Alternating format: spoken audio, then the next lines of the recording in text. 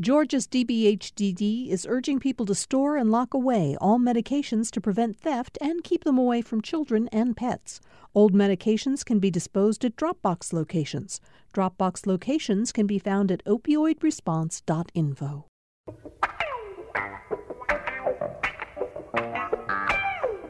Thank you for joining us for another edition of Political Rewind. I'm Bill Nigut.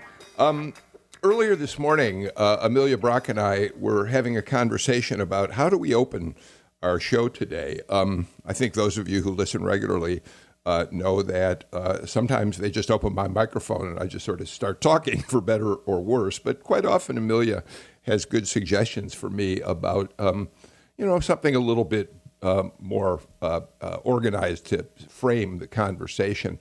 And this morning she suggested what I thought was a really good idea. We were on the air yesterday live at 2:00, unusual for us, and we scheduled a live show because we expected to spend much of the hour talking about the latest developments in the runoff election, Raphael Warnock and Jon Ossoff, and we were hoping to follow whether or not Jon Ossoff had been declared a winner. We started down that path, but as I think everybody knows by now, if you were listening, very, very quickly we began getting little bits and pieces about the siege that was beginning to take place at the U.S. Capitol. And Amelia said, you ought to tell people what it felt like that one of the last things you narrated on the show was the fact that we just learned shots had been fired inside the U.S. Capitol building. Over a long career in broadcasting, I have had the opportunity to, in fact, narrate live breaking news stories on many occasions, but I don't think I've ever had a moment to say something as chilling as the fact that a mob had taken over the U.S. Capitol, shots were fired. We now know that 4 people died, 1 by gunshot, the other 3 medical emergencies apparently, in the siege yesterday. We know that 14 law enforcement officers were injured to one extent or another. So it was an extraordinary afternoon for all of us here on our show and for all of you who are listening across the state and beyond. At the same time, we were also getting word that it was becoming clearer and clearer that Jon Ossoff would be declared the winner of his race against David Perdue, which would cement a Democratic majority in the United States Senate. So there were these contrasting stories. A Georgia changing dramatically based on the votes largely of more progressive Democrats who have lost their voice in Georgia for many years, and this horrific story out of the U.S. Capitol. And then to just go take this another step, and then we'll introduce the panel. Sam Burns-Dawes this morning sent me an article from the New Yorker. This is from September. Last September, Jelani Cobb, one of the brilliant writers at the New Yorker, said, this is just a little bit of what he wrote in September. The Trump presidency has been an escalating series of insults, each enabling greater violations of norms, ethics, and laws. That pattern seems poised to upend democracy itself. The likelihood of political violence was apparent from the start. Trump's 2016 rallies tipped over into displays of aggression directed at the media and at those who opposed him.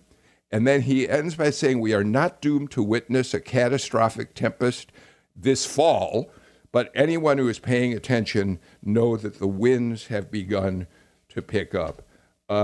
So today on the show, we're going to talk about both things. The turnover of the U.S. Senate, the election of both Raphael Warnock and Jon Ossoff, as well as the fallout from the siege on the Capitol yesterday, which, by the way, again, to go look at the positive side of things, as you know, Joe Biden was officially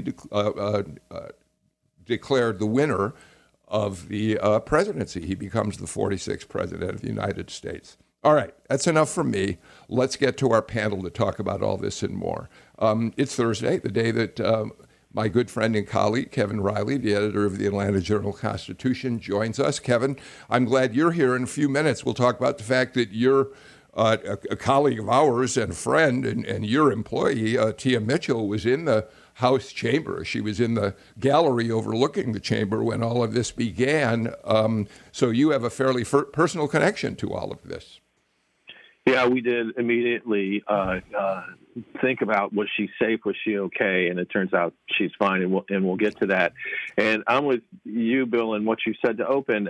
When I started out my day yesterday, I thought, well, we've got two winners in the Georgia Senate races, and we're going to have the electoral vote for president. Our front pages said I can maybe take it easy today and catch up on some things, and that sure changed. Yeah, very quickly. We're also joined today by Representative Sam Park, a Democrat from Lawrenceville. Representative Park, thank you so much for being with us for the show today. How are you doing? Good morning. I'm happy to be here with y'all. Happy New Year, everyone. I think I'm in a state of concern, I think, as many other Americans today as well, and look forward to our conversation today. And, of course, on this Thursday, you are also going to have to be getting some rest over the next few days because Monday you begin the 2021 session of the Georgia General Assembly. Are you set for it, Sam? So as the incoming chair of the Gwinnett delegation, we had a leadership meeting yesterday. We plan on hitting the ground running. I think it's going to be a very interesting legislative session, and we will be ready. Well, thank you for being here as you get prepared for the session. Rene Alegria is with us again today. He's the president and CEO of Mundo Hispanico, one of the country's largest news sites for the Hispanic community and all of us who like to look at Mundo Hispanico to see what they're reporting. Thanks for being here, Rene. Of course, Bill. Thank you for having me.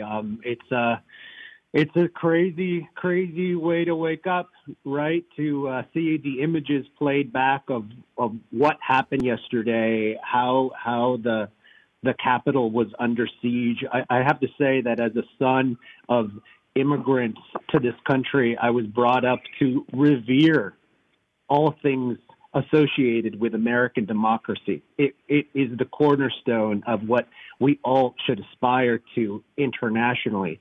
And to see what happened yesterday, there's just a bevy of emotions that go through me. I'm sure everyone, you're sad and angry, indignant, but not surprised, So thank you for having me. Leo Smith is also with us. Leo Smith has been involved in Republican politics in Georgia and beyond for a long time. He did serve as the minority engagement director of the state party until he left some time ago. He's now the founder and president of Engaged Futures Group. Leo, you saw what you believe to be the writing on the wall about Donald Trump quite some time ago, and you did, in fact, disavow a relationship certainly with him, and took a step back from being involved in state politics. So let me start with you, if I may. Just tell me, the president is now being roundly condemned by virtually everyone on both sides of the aisle, with very few exceptions. And yet, as Rene said, or maybe it was Sam, I'm sorry if I don't remember it off the top of my head, it's not as if this wasn't in the wings, perhaps waiting to happen, given what we've seen over the last 5 years, Leo. Yes, indeed, Bill, and I'm grateful to Political Rewind, where this concern that I've had for quite some time, even prior and early as 2013, when I think you and Jim Galloway, who's often on the show, we had a conversation about why I wanted to do the work, to work on divided Americans, and to make sure that the left hears the right and the right hears the left. And here we are, where we're unwilling to acknowledge the problems in America that really are a threat to our democracy. And I'm just grateful that we've at least begun to plant some seeds, and that we know that there is a better path, and looking forward to what Republicans will do to create that better path and assure that democracy will be our focus, and Americans are what we really are what are primary in our minds, and not this left and right and this extremism that we're seeing. Well, as we go on in the show, I want to ask you a little bit later if you see that there is some path for Republicans themselves, forget about whether they work with Democrats, but just for Republicans to come together after the way they've been divided by the president. But let me turn to you, if I may, Kevin, to talk a little bit about Tia Mitchell and what she saw. You, of course, talked to her as her boss when she was still, I think, in lockdown somewhere in the Capitol complex. And I'll tell you what, why don't you tell us a little about it, and then we'll play a little sound of Tia narrating what she saw. Well, of course, I mean, she was playing the cover of the proceedings because Georgia's voice was, in some cases, particularly loud on the matter of whether or not the electoral votes were going to be challenged. And as soon as things got violent and scary, our thoughts immediately went to, is she okay? We talked to her.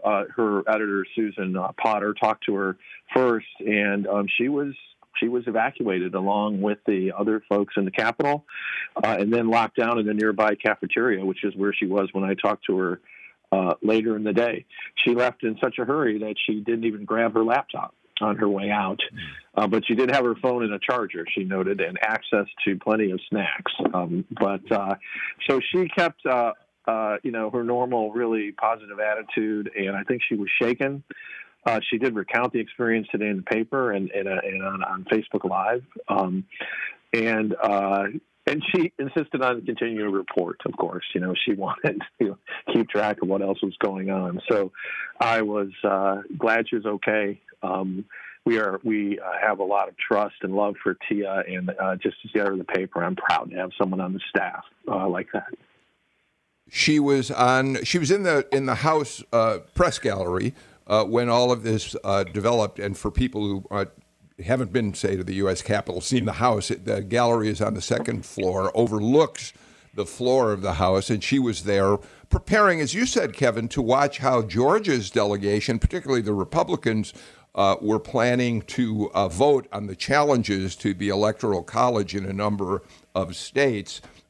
And she was there when the siege began. And here's just a little bit of the sound of the Facebook Live post that she put up a little while after she'd been evacuated. We were told to crouch down. We could hear banging on the doors. Remember, the doors were locked. We could hear banging on the doors.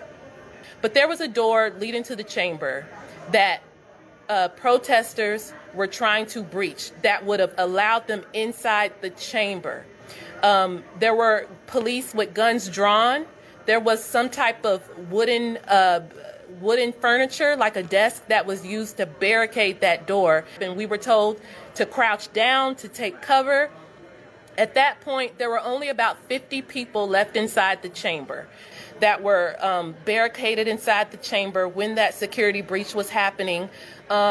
Representative Lisa Blunt Rochester of Delaware began to pray loudly. It was a powerful moment as she began to pray for her colleagues, pray for peace. So that's Tia Mitchell telling what she saw before she was evacuated. Sam Park, give us your initial thoughts on watching this unfold yesterday. So for me, it was just absolutely shocking, to watch our U.S. Capitol stormed in that fashion.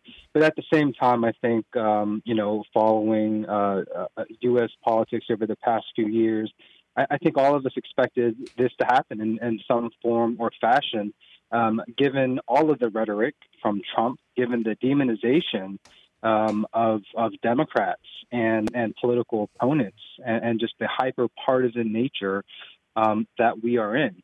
All of that to say, I think one of my biggest concerns is that yesterday is simply a prelude or a prologue to what could potentially be, continued social unrest over the coming years. And I hope that given the danger and the fragile state of our democracy, Republicans and Democrats will really come together, find common ground to protect our democracy and find a path forward. Yeah. Rene, why don't you weigh in with initial thoughts?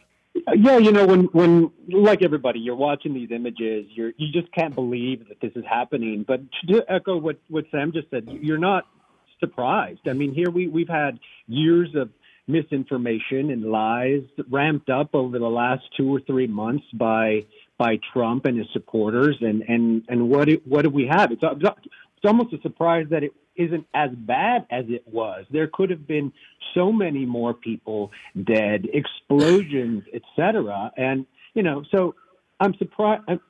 I'm relieved that didn't happen. Not surprised that it happened the way it did. I think the juxtaposition of the images of, say, Georgia's runoffs turning blue, flipping the Senate, turning the page, making it so that Georgia is leading the charge to what is going to be a new era, and this angry mob and the chapter closing on that whole thing is quite extraordinary, And of course, as a person of color, you're watching, and I'm thinking, what a double standard. I mean, every young person of color watching those images is thinking, my teenagers gathered on the corner, more than 4, they're going to get questioned and arrested. Here you have a mob of thousands, and they just walk into the Capitol building, and we've all seen the images of the George Floyd protests here in Atlanta, especially where, we're just subjected to it. And the force that law enforcement came out against those protesters. What happened in D.C., So there's a whole basket of things going on in my mind. And I think that, I'm sure the rest of the country is equally mixed with how they're reading the rollout of events. So there are a lot of paths that we can go down, and we will.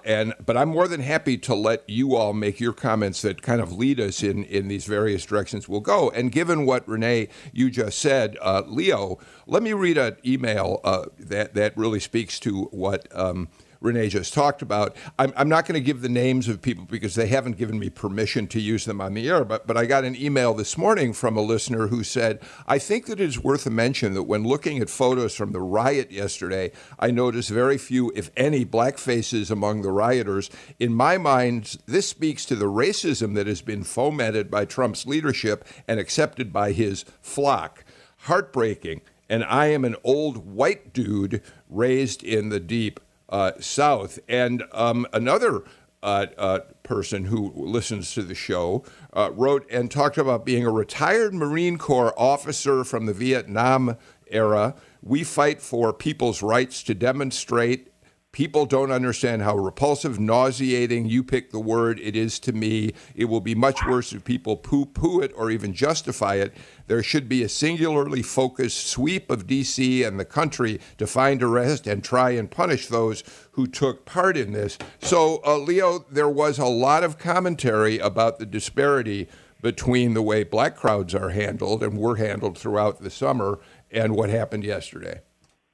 No doubt. I think about the young men. I was actually with some young teenagers who wanted to get my perspective on what was going on, and those stories, Sam and Bill, were in the hearts of these 13 and 14-year-old brown-skinned boys who are like, Brother Leo, Mr. Smith, would we be able to do that? Would we be able to walk and just continue to ignore the police and have them not shoot us? That was a real thing, and that wasn't the first time. They also asked me about Kentucky and why, when someone told that they're making bombs in their trailer, the police respected them, but not respect the young lady who is in her apartment and break into her door and shoot her and her boyfriend. So, because the difference is, yes, a white bomb maker, a black EMT worker. It's just. those things are stark. And so, and I told them all voices should be heard. Yes, this is our system. AOC said, protests should be uncomfortable. AOC said that, so, but political violence. As Speaker Ralston, I need answers for those kids. I need answers for them. As Speaker Ralston considers the Georgia General Assembly's agenda for the coming year, that we have to start talking about political violence. We have to talk about how we define terrorism. And we have to, as social scientists, as social and community leaders, we have to start talking about what's going on in the hearts of ignored whiteness. What's going on here when people have an identity as a Republican or a Democrat and not as an American? Bill, one of the voices that spoke up yesterday was Lloyd Pierce, the coach of the Atlanta Hawks, who has, through all of this period of unrest, been a voice that I think a lot of people respect. And he said, we quote him this morning and say, you can't say that things are going to change if you don't acknowledge that it's a problem. And when what you're seeing today is a reminder of that, and there is a huge difference. If there were black people protesting things, he notes it would have been very different. And that Lloyd is not a guy who's a yeller and screamer, even on the sidelines. I mean, he is a voice that I think is deeply respected and is comfortable making the statements from the perch that he has, which is one where he can be heard even more than some other people can. So yeah, I mean, I think the disparities in terms of how Capitol Police addressed the protesters yesterday versus how they addressed the Black Lives Matter protesters last summer could not have been more stark.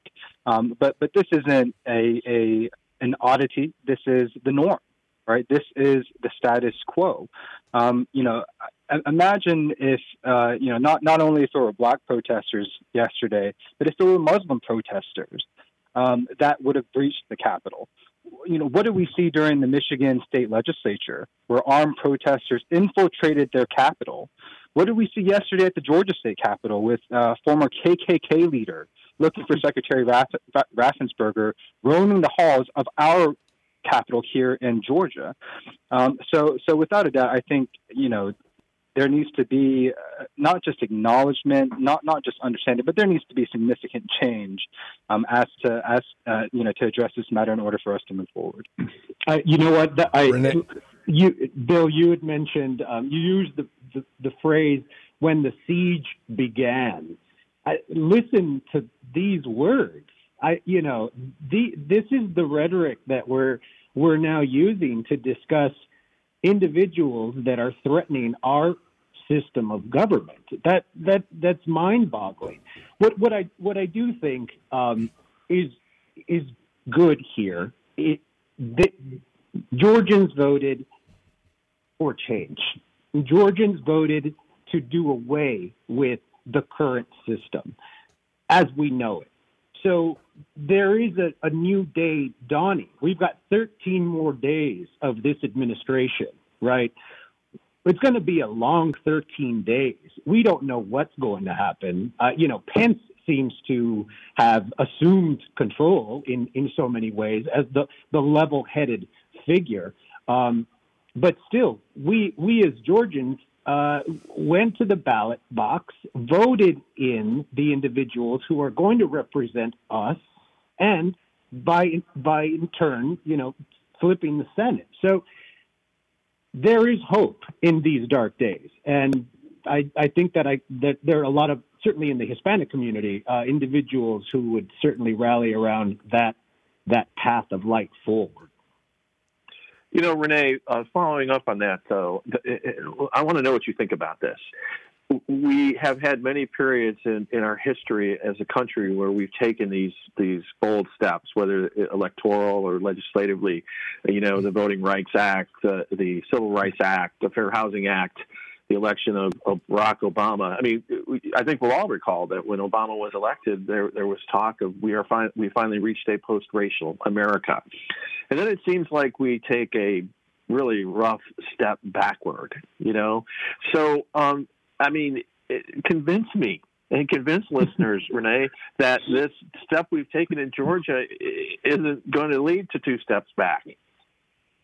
Well, I don't know if I can convince you, Kevin. I don't know if I can do that, but I do. Look, I come from an immigrant family, right? And we are optimists by nature. We move here to this country because we see the beauty of what a better life could be compared to what we are used to, right? We take that into every step we take daily. And with votes, with economic industry, we move forward thinking we can change things, right? As Americans, because that's what we do. If we don't like it, we can change it.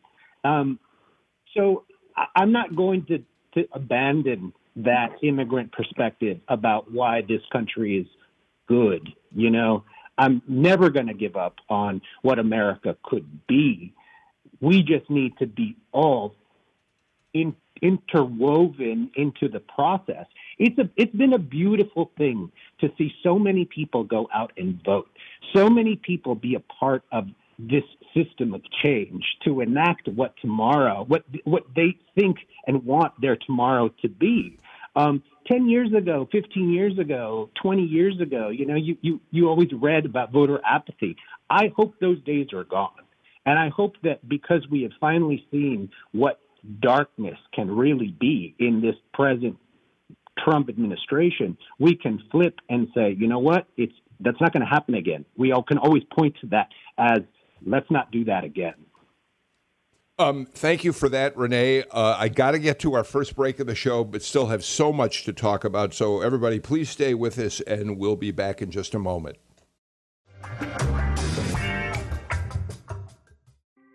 Thanks for listening to Political Rewind. If you like this show, you'll also like Georgia Today. It's a daily podcast from GPB News, bringing you compelling stories and in-depth reporting that you won't hear anywhere else. Join me, Peter Biello, for this quick and convenient way to get the best of GPB News' extensive coverage of the topics that matter to you, delivered directly to your device every weekday afternoon.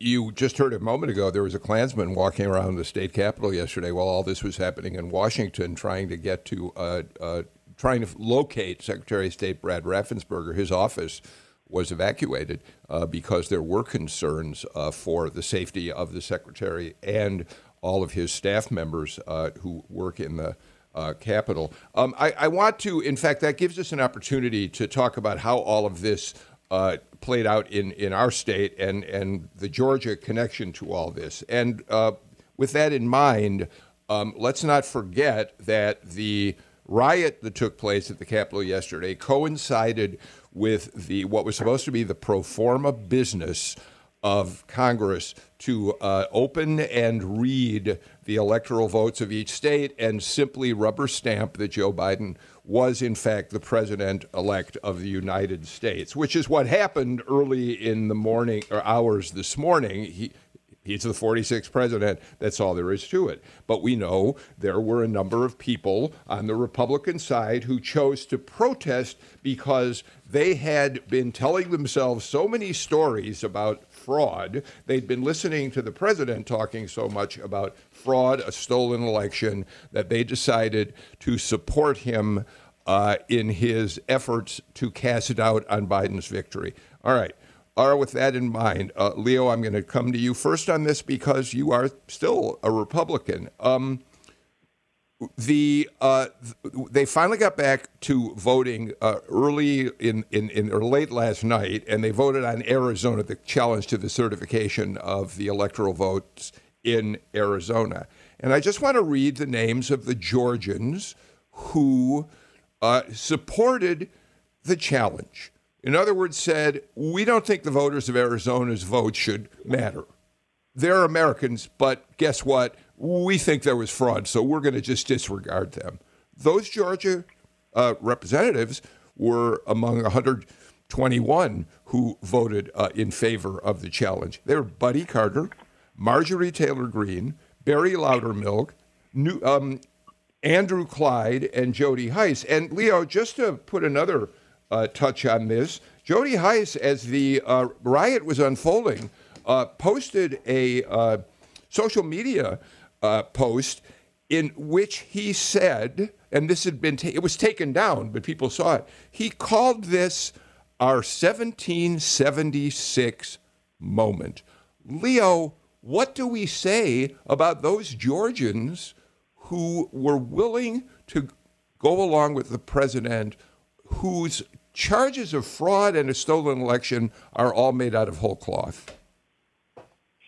Well, these are grift moves that we have congressional delegation from Georgia making as Republican, and it saddens me and it hurts, actually, Bill, because Jody Heist, one of his chief staff members, Jessica Moores, was one of my mentees in my minority voter engagement effort, and she's an African-American woman working for him, okay? Barry Loudermilk, I have facilitated him in the Congressional District 11 where I live.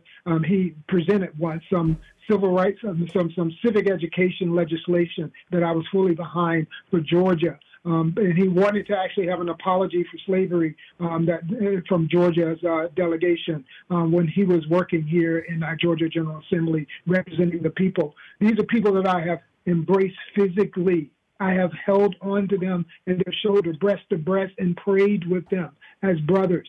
And Jody Heist throws up, this is our 1776 moment.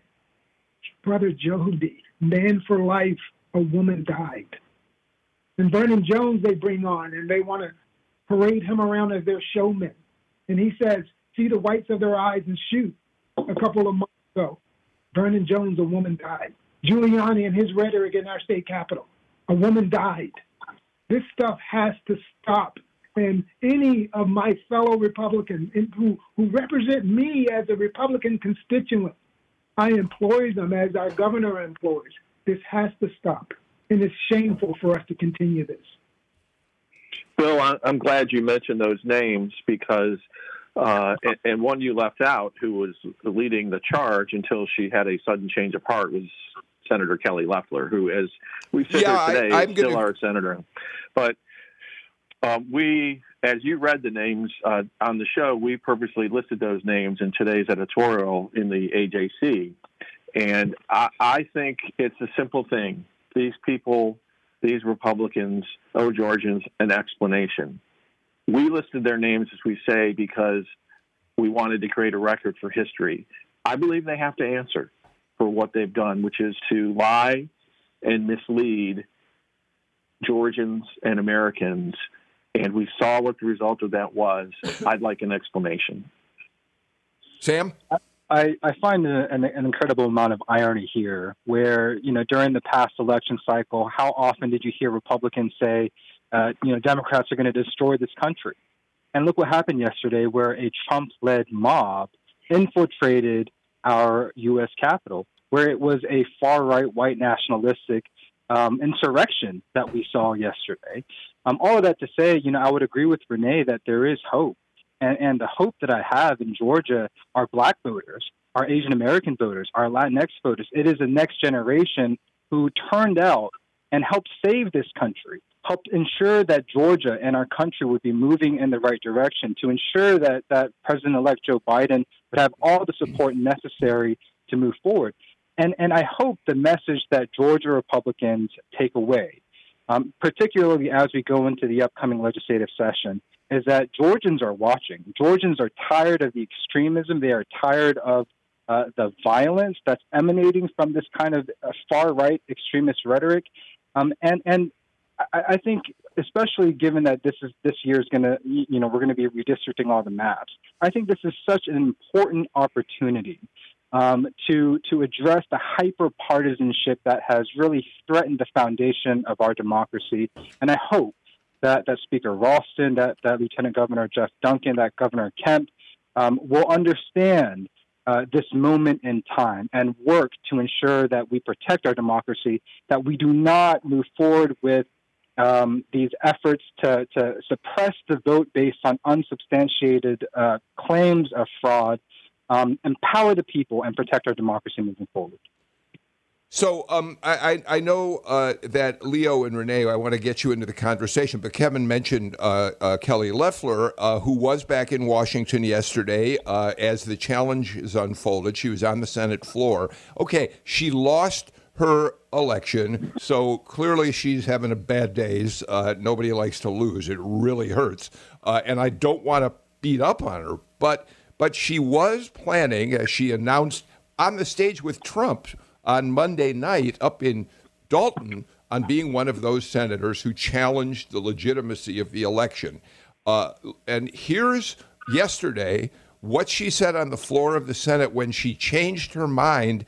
And I think it's important to play it for reasons that we'll talk about after you hear this brief excerpt from her speech.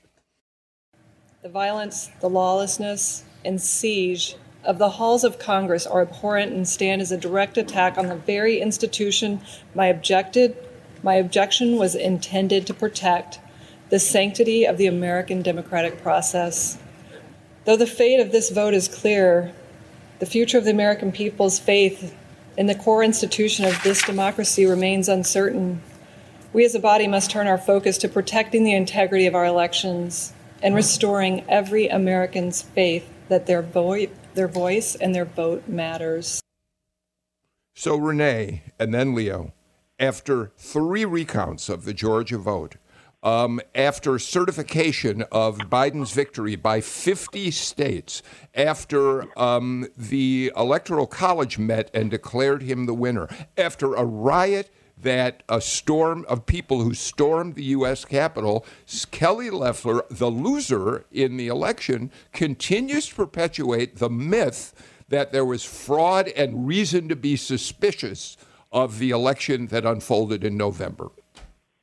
Well, that's the type of double speak that unfortunately pervades our political discourse. Like, say it straight, speak the facts. You know, Loeffler, Mitch McConnell, Leslie Graham, you know, they all. I watched the vote, you know, deep into the night because it was just so fascinating to see and hear what everyone had to say about what was going on. There are elected leaders there. They just, you know, were under attack. They went into hiding. What did they have to say? And they're not going to get a gold star from us because they changed their mind at the last second. So much of what happened yesterday was their doing. We won't forget that. You know, we read the names of the contingent from Georgia. We should always know their names. You know, we should always know the names of the 7 senators that voted to challenge the votes. They will not be forgotten as perpetuators of chaos and discord. Leo? You know, I am hopeful for America, as many Black American descendants of slavery have always been. But we're also not, you know, we're not naive about what's real. And both sides are contributors to where we are today. The fact is that there's many Black people who have always felt that we wish we could do something like that and get away with it without being killed, okay? Many have been killed, from Philadelphia to Compton to Wilmington, North Carolina to Oklahoma, been killed. So look, we have to start to address the white angst. We have to start to ask why Judicial Watch got behind people like Tom Fenton to start talking about that our republic was under assault. This is pre-Trump, y'all. This is stuff that we have to get.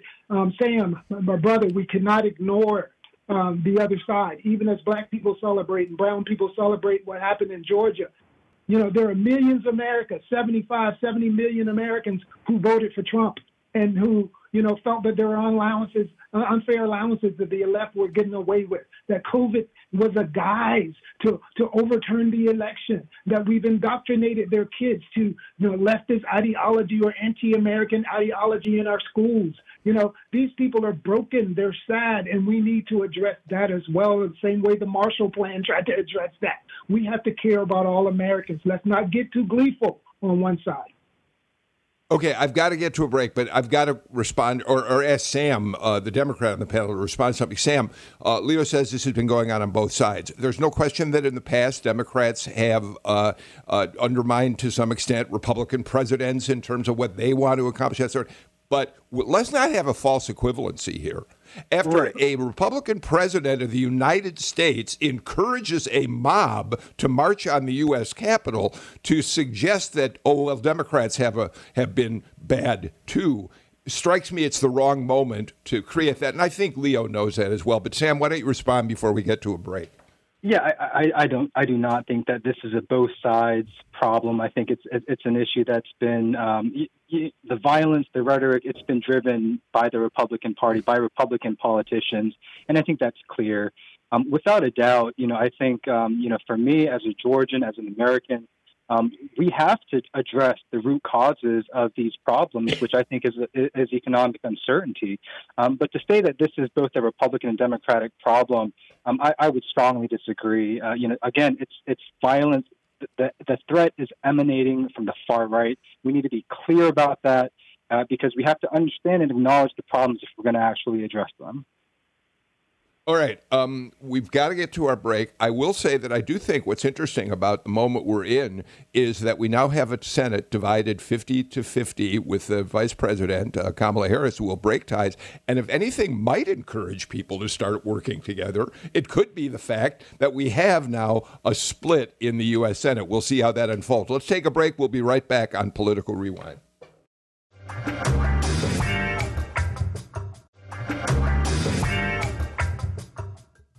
Welcome back to Political Rewind. Kevin, I want to come to you in a sec, but very quickly, Amelia just sent me a note saying she thinks I may have misunderstood something Leo said. Leo, you were not suggesting that it's a both sides issue in terms of hatred and all that. She thinks what you were trying to point out is that both sides uphold a certain understanding of white privilege, of essentially white control of the levers of power in the country. And if I misunderstood you on that, I apologize. Kevin Riley. Well, I'm going to do something I don't often do on this show, which is ask you a question. So buckle your seatbelt. We started talking about Kelly Loeffler, and I'd like your assessment of where she'll end up in Georgia political history. I mean, you have witnessed so much Georgia history, and I know that you spent a lot of time understanding the history before you arrived in Atlanta, although those many years ago. But, I mean, she just strikes me as someone that will really suffer as history looks back. I think I'll throw that out to others, although I'm not sure how significant the question of her future becomes. I appreciate your asking me. I mean, I think it's entirely likely that Kelly Loeffler's had her adventure in politics and will be prepared to go back to what is a very successful career as a successful businesswoman. Her husband owns the New York Stock Exchange and exchanges around the world. They've lived a good life. Leo, you've, I think, probably known her. She was very well thought of in her social community, largely in Buckhead, among the wealthy people of Buckhead. And there were an awful lot of people who were very surprised at the turn she took. So perhaps she now, Leo, goes back to a successful business career. Yeah, years ago when I first met her, when I was an executive with the Georgia GOP, actually I think she had a hard time convincing Republicans that she was a Republican, that she wasn't a liberal. And so she probably does have that life. I heard a different tone in her voice, a tone of submission to what had really happened to us. And I think another thing that I was trying to allude to a little earlier is that I didn't say, that in politics, there's this thing called electioneering, where people like Wall Street lobbyists pull together a candidate like her to fight for the New York Stock Exchange, and she's inserted there. And then they sort of have this agnostic approach, right, where it's all about just moving the change towards 50% plus one. She got caught up in that. She's almost like a victim in my mind in some ways. But she had a moment there that I can't say that her future is completely done in politics, because, as we look to the future, that moment where she had contrite heart might be something that she can launch on and sort of push back Vernon Jones as a primary contender for Warnock. Well, we'll have to watch and see how that unfolds. If she's going to stay in politics, she's got to learn how to become a much, much better candidate than she was. Rene, I want to come to you, but I also don't want the show to go by without mentioning one of the best news stories for Democrats, not for the Republicans who listen to the show necessarily. Both Ossoff and Warnock have now been declared winners, of course, of their Senate seats, but they both have won beyond the margin where a recount can be called for by the Republicans. Ossoff by 0.8%, Warnock by 1.7%. So there's not even a recount. And at some point soon, the election is going to be certified and they'll be headed to Washington. And I don't want to let the show go by without mentioning that, Rene. No, you know what? I'm glad you did. And I think, they were great candidates. They are great candidates. They have a very clear moral compass about what is right and what is wrong. And that's what I think was lacking in Loeffler. She swayed to the right, she swayed to the left, she just kind of swayed in the wind. So there wasn't really a center, a core to her understanding of what Georgia is. And I think that's really something that is unfortunately an indication of so many of our elected leaders right now. There needs to be a moral compass of what's right and what's wrong. We need to have individuals go out there and say, we can do this, we can't do that. Some of I go back to some of the images. There was a guy yesterday wearing a Camp Auschwitz T-shirt. There are flags with, the Confederate symbol. These are images of hate in the history of humanity attacking our government. We're all tired of it, and things will change. So yes, I'm just so thrilled and excited that that I can call Reverend Warnock and Jon Ossoff my two U.S. senators from Georgia, and I think in looking at the results and the numbers, the fact that both of them outperformed Joe Biden in places like Gwinnett, I thought was astounding. Being from Gwinnett and the chair of the delegation, I'm just so proud of our diversity. And talking to older Asian American voters who are traditionally Republicans, they told me I've been a lifelong Republican my entire life, but I'm voting for Joe Biden. I'm voting for Reverend Warnock, Jon Ossoff, because they are putting our country before party politics. And so, the fact that Reverend Warnock and Jon Ossoff, that their campaigns were focused on trying to fight for all Georgians, on representing all Georgians, I think appealed to our changing demographics, and that gives me hope for our future as well. Kevin Riley, let me share something with you and then get you into the conversation again. Maggie Haberman, one of the New York Times White House correspondents, and really who became a star covering Trump over the last 4 years, she reported something fascinating, Kevin. Here's her quote. Trump was telling people today, meaning yesterday, that he was happy Loeffler and Perdue lost, according to a person familiar with the conversations. Trump said they didn't defend him enough. How perfect that Trump made this about him. But Kevin, go ahead with what you wanted to say. Well, when I asked you that question about her, you focused on her political future, which I thought led to a great discussion. But I just think when we open the New Georgia Encyclopedia online someday in the future, she will be seen as a pathetic or maybe tragic character. I mean, Governor Kemp appointed her in what many saw as a brave and bold move to put a woman in the Senate from Georgia, which was historic on that day. And then we had someone who could finance her own campaign, had all these things going in her favor, and she decided to align herself with President Trump, who by then had clearly chosen a path that was filled with lies. And then she got behind the stolen election idea. So this was someone who was on a course to make history, who completely blundered it. And I really wonder if history will remember her that way or if she'll just be a footnote.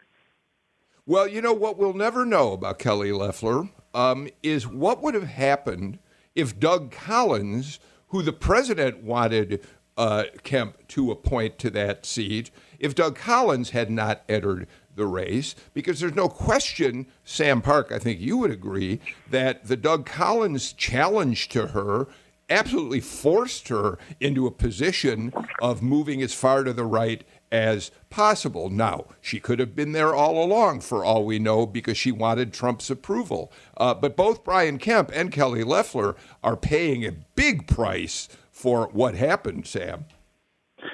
So yeah, I think without a doubt, the Republican Civil War, in part caused by the split between Loeffler and Collins, but also between Trump and Secretary Raffensperger and a lot of the GOP establishment, created a window of opportunity for both Reverend Warnock and Jon Ossoff. I do hope that my Republican colleagues will return back to the center, will focus on Georgians and abandon the extremism and hate and vitriol of Trump. And Sam Park, I wish that, well, Leo, real quick, you got about 20 seconds to make a point since you're the Republican on the panel. And that is, Sam, our way forward. It's going to take also a lot of humility and understanding from the left and from Democrats. But the way forward is a Georgia united. Maybe we can be an example for an America united. Thank you for summing that up so briefly. Leo Smith, we always enjoy having you on the show. Rene Alegria, Sam Park, Kevin Riley. Thanks for a terrific discussion. I wish this is one of those shows I wish we had another hour, because I'd love to continue hearing your thoughts on where we stand right now. We will be back with a brand new show tomorrow. Among others, Calvin Smyre, the dean of the Georgia legislature, will be here. I can't wait to hear what he thinks about how the week unfolded, for good and ill. In the meantime, I'm Bill Nigut. Take care, stay healthy, wear a mask, and you 4.5 million people out there, thanks for voting and proving democracy works. See you all tomorrow.